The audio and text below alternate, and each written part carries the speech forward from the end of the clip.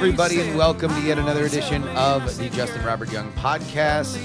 We are on the road, which means we have guests, and this is a joy because she has not been on the show before, ladies and gentlemen, boys and girls. Bonnie Brushwood, how you doing? I'm doing great. Hello, everybody. I know that you tweeted, was it last night or this morning, that I've spent more time with your husband over the past 2 months than you have. So I think so, because he was out your way with San Diego Comic-Con. And now, I will note that's not my way. What? It's No, in but you were California. there. I was there. Yes. Yeah. I also had to fly for that. Right. Yeah. But you guys were in the same place at the same time. We were in the same place at the same time. Which is... Although not that was not planned. Oh, okay. I was down there for my friend Katie and James' documentary screening. Right. And then I don't know where the Brian impetus, but he brought the girls. Right. They went to their first Comic-Con. Which, for the 50th anniversary, what a cool Comic-Con to make. Yeah. It was pretty cool. Pretty rad. Right. So, anyways, yeah, he's just been very busy. So On the road. But leading up to being on the road means that he's busy beforehand because he's got to get all his ducks in a row to make sure he can leave. Yeah. And then when he gets back... Because you guys have to, I mean, it really is like the family business that, you guys are getting all the production stuff and shooting all the YouTube videos. And so if he's missing weekends, which is primarily when you guys shoot... Right. Like then that's the big thing. Yeah. Right? Then everybody's playing catch up and then he gets back and then has to clean up for all the things that weren't done. Yeah. Exactly. Yeah. And then since we were supposed to have that place finished up for our guests. Oh, the compound. Yeah. We talked a little bit because I had Brian on yesterday. So okay. We talked a little bit about the shower situation. But yeah, no, it was look, that place is amazing though. Oh, like you can really start to see what is like coming. Right. Like now that it's like there was like proof of concept that's like literal proof of concept, here's a house. Right? Then there's proof of concept of like, oh, a livable place with multiple working toilets and lights and stuff. And that's really what you have now, which is like awesome. It's crazy. We're in business. It feels like a real little home.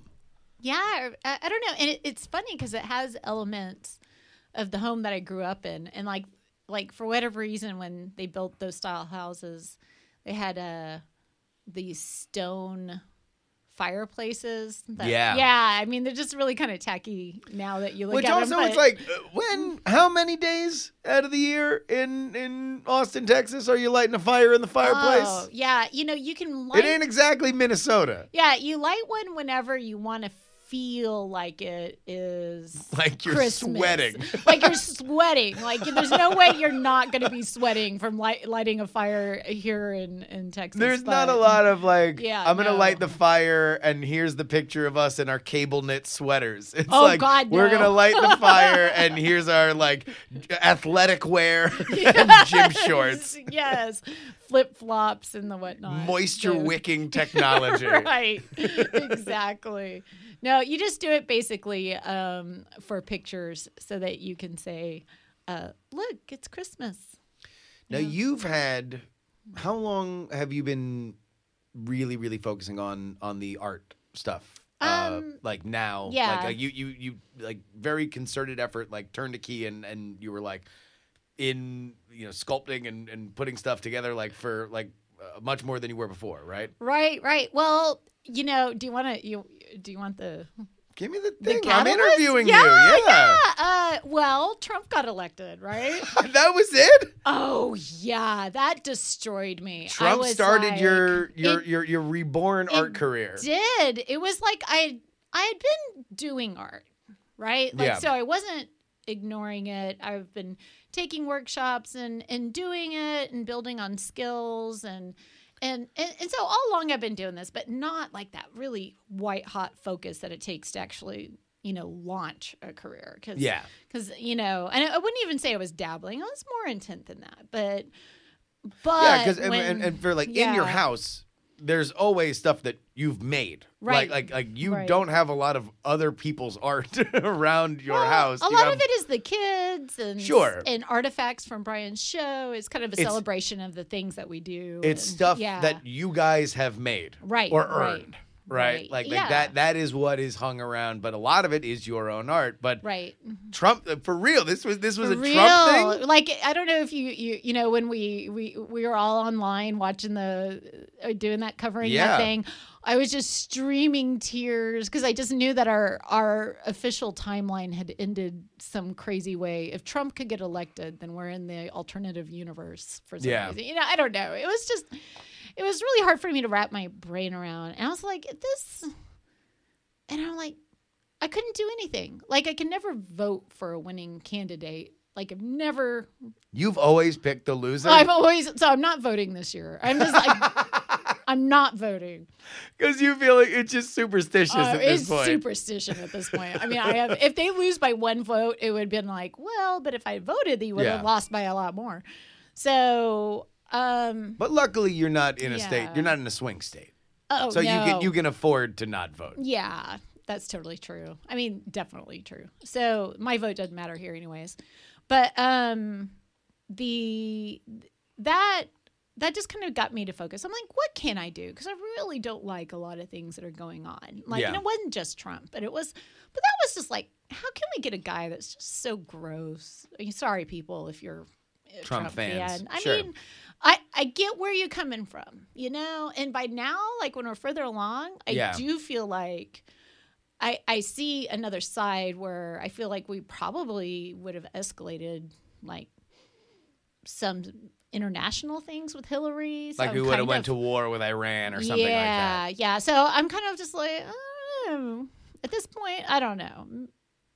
I really don't know, and that was the deciding thing. What's funny is that swirl of emotions. I love the fact because I have not known this, but I've seen so much of your art since you made that, and I would never guess. I would never know that there was such a roiling political tension in these awesome pots and like bowls. God. Yes, it was so much, but I was like, I am not a political person. What the hell am I even worried about politics? Oh, so it maybe like it took you by surprise. It took me by surprise that you cared that much, and and also that I was so powerless to do anything. Yeah, this is like my voice doesn't matter. I'm not someone who can go out and do rallies or fundraise. I mean, there's a lot of skills I don't have that I can't apply to the political world to influence anything. But I'm like, what am I? I'm an artist, and I'm like, do art then. Yeah. Do art. I go, I don't know what kind of art. I mean, I can't do political art. I mean, like, what a dummy am I? I can't do political art. I go, you do some meaningful art. Do the art you know.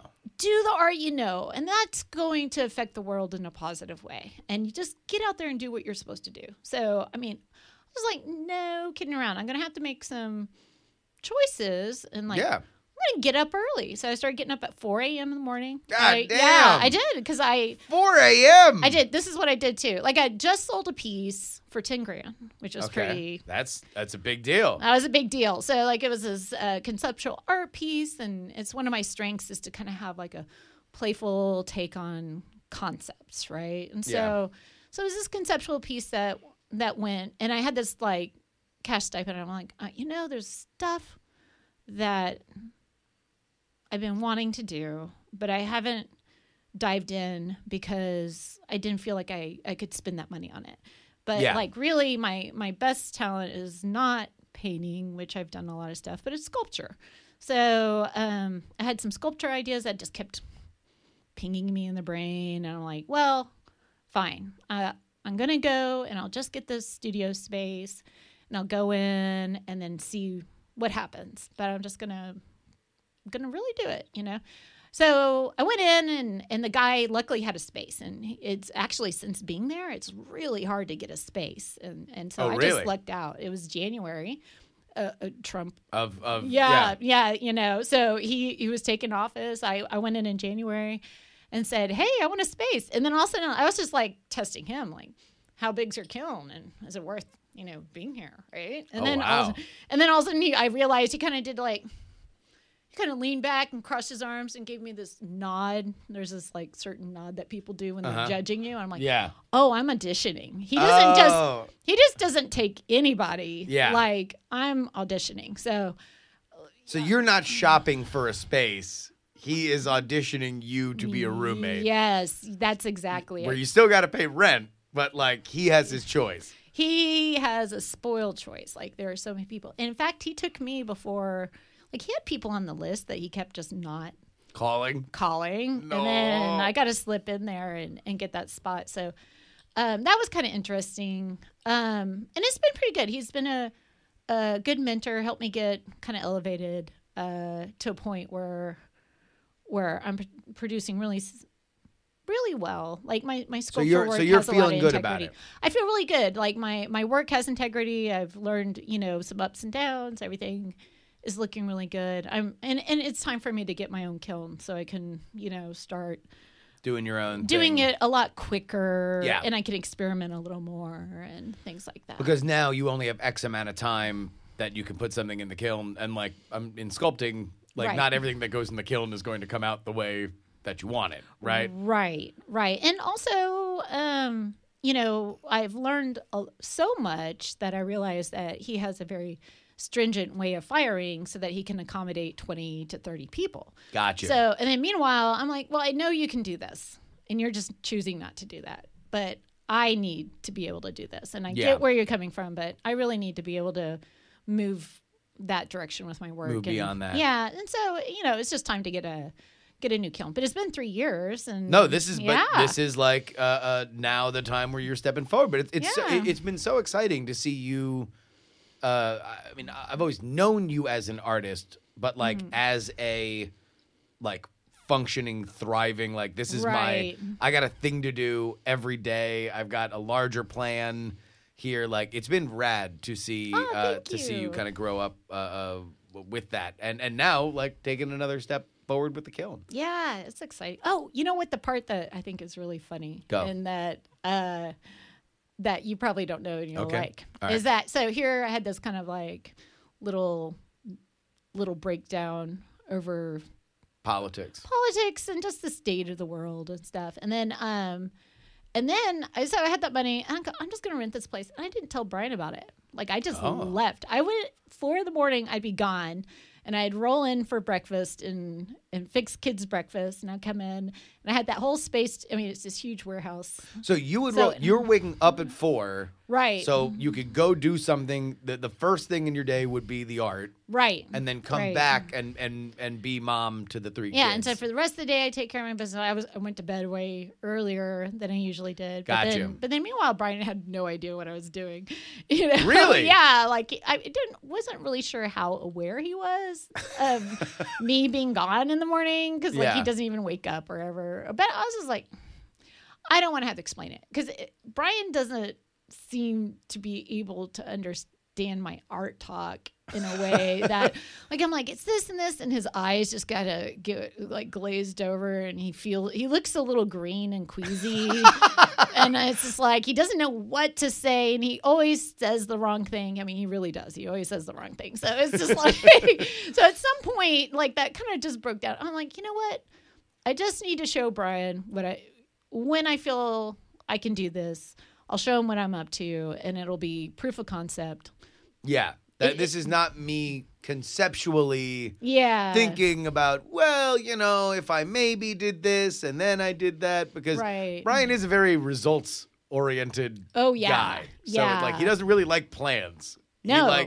He likes the thing at the end. Right. And so I just kind of got in there, and at some point I had the show that we have every spring, and then he came out and saw my work, and he was just like, holy shit, this is great. I mean, I get it. So at that point I just kind of Brian is all behind it, and everything's just been rolling since. So yeah.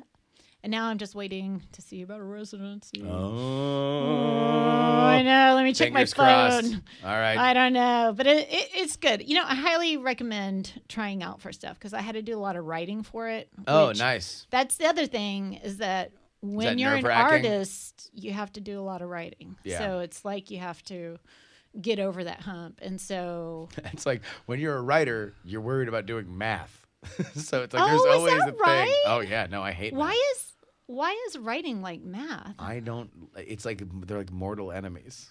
Oh. Writing and math. Like I don't like doing it, and for whatever reason, that's like whenever like you try to put together a business plan or something, or crunch numbers for doing a thing. It's like oh, math. Look at that. I know, and that's the way I feel. Like I hadn't heard that parallel, because when I think it's really unfair that a visual artist has to write as much as they do.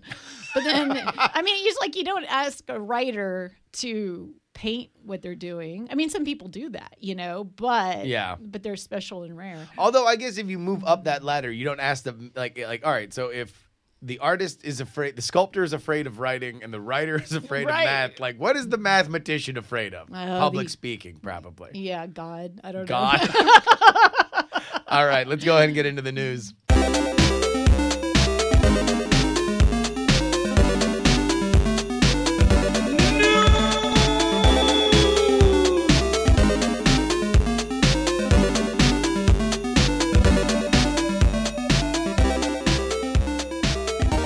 Headline from Sugar Land, Texas.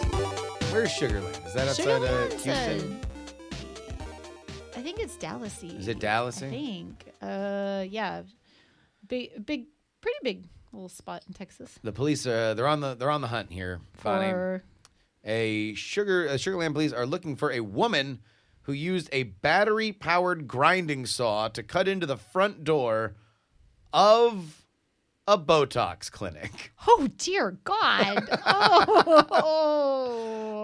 She apparently was there to steal anti-aging products at the Botox RNMD Spa on the 1,3500 Southwest Freeway.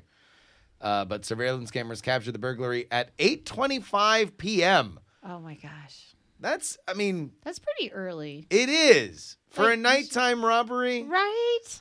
Like if I saw that around here, I'm like, all right, I know it's Bonnie because she's got to be in bed by like 9 at the latest if she's waking up at 4. This is definitely a mom who has something going on in the morning. Let's go ahead and profile this lady. The woman was white, 35 to 45 years old, and was wearing a light-colored top with dark-colored pants.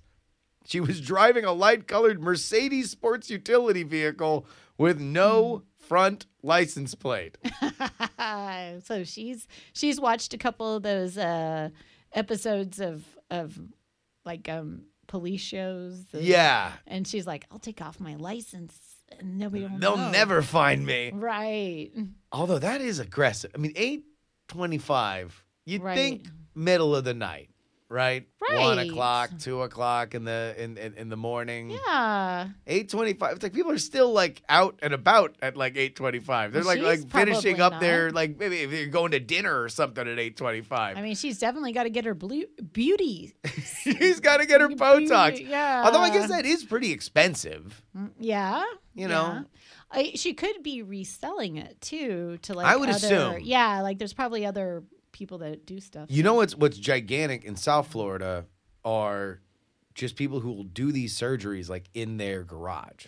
Ew. I've known a family member who got a garage facelift. Oh. But like the way like it's huge in the Hispanic community. Yeah. Because it's always like, oh well, my cousin, he was a surgeon in Bogota. So he's got all the things. It's all set up. Normally you pay X amount, quarter of that. Just come on into our garage. We'll numb you up. We'll get this facelift in and out. You're done. Oh, my God. We'll get you a 7-Eleven Slurpee on the way out. Oh, my God. No, people do that. Yeah, like boob jobs, butt lifts. Like it's Seriously? all for real. Oh. Well, because if you want the thing, right, but you don't have the money, right, that's the option. That's sad, though. Well, yeah, it's not. I mean, let's have some more self-esteem. I didn't start this by saying, well, you want to know what's a great trend? Oh, no. It just seems like therapy to get your self-esteem back on track is probably a cheaper than all of that combined. I mean, I agree. I think this is a self-esteem problem. It is. We should be like, so maybe, all right, here's the deal. Okay. You run one of these like, don't worry, I'll get you super cheap facelift, super cheap butt lift, right? And then when they show up, just a nice leather couch, and you're like, hey, let's talk about things. Yeah. You want here? You don't need that. Oh, you're great. You just walk in, you're complimenting them. Yeah. You're just like by the time that you're done, they're not even thinking about it. They're not even like you're like, oh, your butt looks fine. It looks fantastic. Why do you need a butt lift for? Well, that's my theory about hairdressers. Like hairdressers have this thing where they do this like the mean compliment where they're just like, oh, it's so pretty after you've seen me, or like, they like neg you in a way to like make sure that you always come back to them. They're the only ones that provide you that self-esteem. They're your drug dealer. You're like your hookup for the self-esteem. Like, oh my gosh, what are we going to do with your hair? Oh, now you look so beautiful. So you think they lay it on a little thick? They oversell. They're like, oh God, you're garbage. You're disgusting. Yeah, this is awful. And then snip, snip, snip. Oh, this is. And then all the color, that color really changes everything. It washes out in 3 tries. Flim flam artists. They are. Yeah. Sometimes. Let's go ahead and get into some emails.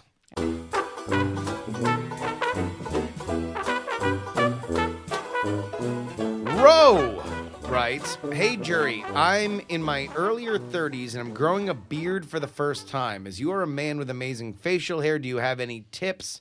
If it helps, I had a dad who went out for a pack of smokes and never returned. Oh, is that your audience? Is there everybody that can relate? I guess so. I attract my flock. Real recognize real. All right, so I don't really have a ton of facial hair tips, to be honest. I don't even trim my own beard anymore because I'm terrified to do it. Right? It's a commitment. And if I screw up, I don't trust myself to fix it. Yeah. And then sometimes I've actually tried to trim it a little bit.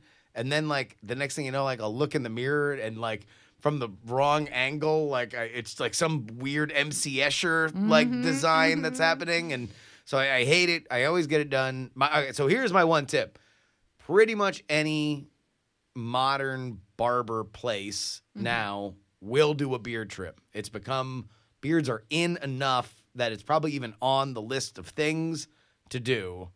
But Bonnie, from your perspective, because Brian was beardless for a long time. Oh, yeah, he was. Now he has a beard. Right. Were there negotiations on the beard? Is there a specific way that you like it, or are you guiding him when it gets too raggedy?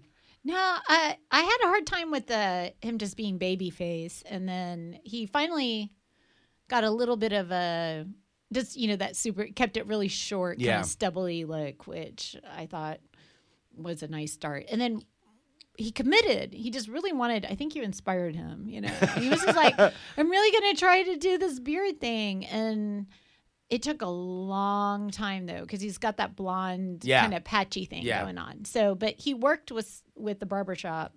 And then here's the thing. I was just digging on the hairdressers with women because they play into your low self-esteem. Men, it's a different story. You go get your beard trim and they're all just like, oh, yeah. Or they just scratch your head and just make you feel like, yeah, I'm worthy to have this. I've always found that the people who cut my hair are almost detached. Yeah? They're like, hey, what's up? Yeah, that's cool. What do you want? Yeah, that's because you're in California and everybody's high all the time. it may or may not be weed related. Yeah. But even in Florida, I kind of feel like there's just a lot of with especially barbers. Oh. It's a lot of men's haircuts are a lot of like, okay, well, what's your number on the side? You should like be building up this profile of knowledge from when you're a teen to like now. Okay. So they look at me like because I've never had any idea of what I want my hair to look like. I'm always like, just do a thing. You're the professional. So now I show people pictures, but I'll never remember to get pictures together. So I wind up just showing clips from videos of me on the internet. Yeah. Which is I don't know whether it's really helpful or the douchiest thing possible. Maybe both. Yeah. Like, here's my YouTube video. Look at my haircut there. Make me like this guy here. Yeah. I don't know. You can say, hey, I like this guy's look so much. That you can just act like it's not you. Like it's not You're just like totally copying him. I don't know. I'm just really into this awesome YouTuber. Right. Could you just make me like all right, dude. Yeah. Try that next time. I don't know. Maybe I'd be able to get away with it if they were really, really, really high. Yeah. Bonnie, is there a place online where people can see your art? Yes, I have some of it up at sunshineclay.com. Also, Bonnie Brushwood should point you there. I finally got my domain. BonnieBrushwood.com. I got my domain back. Nice. Wait, where'd it go? Brian let it lapse because he didn't, auto renew. You got to set that one to auto renew. I know, but their credit cards changed at one point. And then they decided, wow, you've had this domain a long time. You must be really important. This name must be so desirable. Oh, so somebody squatted on it. Yeah, and they were like trying to sell it back to me for $10,000. And I was just like, what? I go, no. And I watched it come down over like 10 years. Like every year they would just make it cheaper and cheaper. And so finally I was like, I get my name back. So Bonnie Brushwood. So wait, did they let it lapse or did you have to buy it off them? No, I just went through domain. Yeah. So I had no idea. So they had let it lapse. And, yeah. So somebody finally gave up on it. Right. All right, so go ahead to BonnieBrushwood.com. Go ahead and see the awesome politically charged art that she is well, it's not political art. No, it's absolutely. Art. We now know the hidden meaning of every jagged edge of every vase. It really represents your torn and tattered view of America. Well, yeah. I want to thank our producers, the Jen, Non-Specific Rock and Roll Martian, Steve, Will, James, the OG Brito, Will, Chris. I'm going to do the other block, too, because I forgot it yesterday. Bill, Dustin, Robert H., Brian C., M., Trey the Melodica Man, Adam, Middle Age, Mike, and Harry Lee Smith. You can always email me, jurydaily@gmail.com. Again, that is jurydaily@gmail.com. Twitter, Instagram, and Snapchat is Justin R. Young, and you can join our Discord at bit.ly/jury Discord. I want to thank another Jay Martin who gave us our jury story for today. Until tomorrow, though, this is your old pal, Justin Robert Young, saying please give a round of applause to Mr. Wacky. But more importantly, please don't die!